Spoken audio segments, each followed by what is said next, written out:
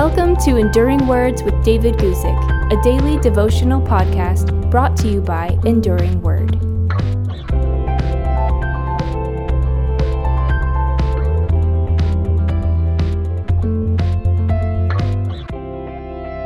Today, I want to get kind of bold and tell you what God wants for you. You'll see what I mean when I read you from Colossians chapter 2, verses 2 and 3, where we read this. That their hearts may be encouraged, being knit together in love, and attaining to all the riches of the full assurance of understanding, to the knowledge of the mystery of God, both of the Father and of Christ, in whom are hidden all the treasures of wisdom and knowledge. In these two verses, Paul expressed what he wanted for the Christians in Colossae and Laodicea. He had never met them yet he still prayed for them and wanted specific things for their spiritual life. These things explain what God wants for each one of us, what God wants for you. First, God wants your heart to be encouraged. God is concerned about your enthusiasm. God knows that discouraged, downcast Christians are easy prey for the world, the flesh, and the devil. God wants your heart to be knit together in love with other people. God is concerned about our unity. The unity God wants doesn't come from force, it comes from love. God wants you to receive real riches that are found in the believer's full assurance.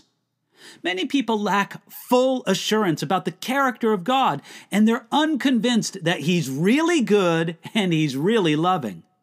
Other people lack full assurance about their salvation, and they wonder if the Christian life is for real.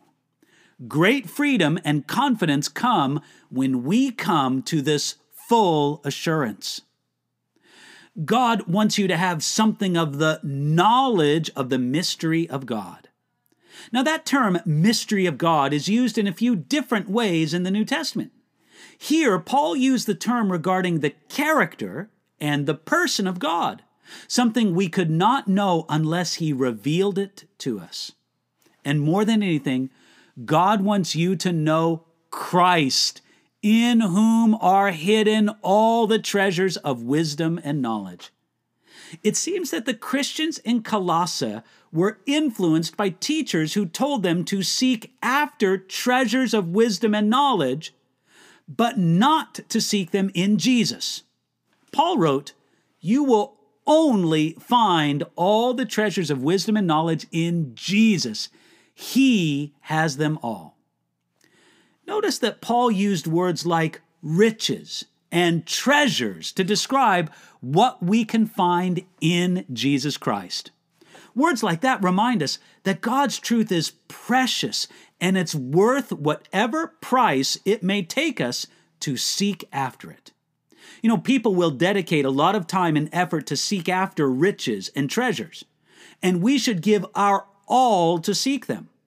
But remember, it doesn't matter how sincere or hardworking a treasure hunter is if they don't look in the right place.